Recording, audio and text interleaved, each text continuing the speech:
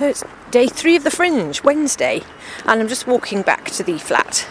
It's been a long day and I've seen a lot of shows, and I finally worked out why I found it so difficult to navigate, and that's because my phone can't cope with the fact that the middle of the city is currently being dug up.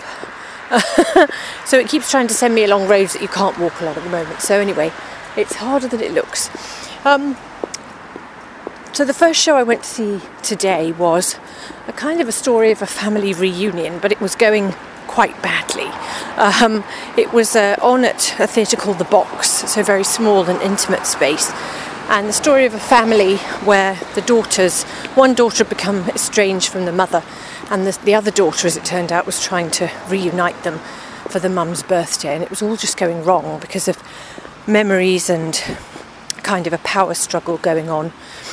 And it was set in Britain, a Nigerian family, and the mum was really influenced by her church and the kind of morality of what they felt should be happening.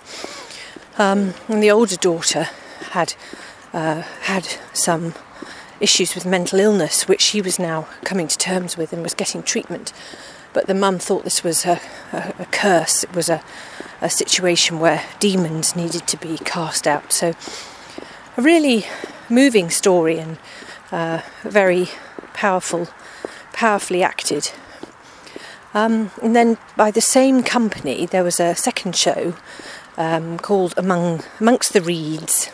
So this was a story about one girl who was hoping to get leave to remain in the UK, who had been tricked into coming to Britain, and had to run away from her situation, and then a second girl who was pregnant, and both of them were living on the street. So this show was a very moving, very emotive story, slightly more difficult to visualise, I think, but the issues raised were no less deep and important.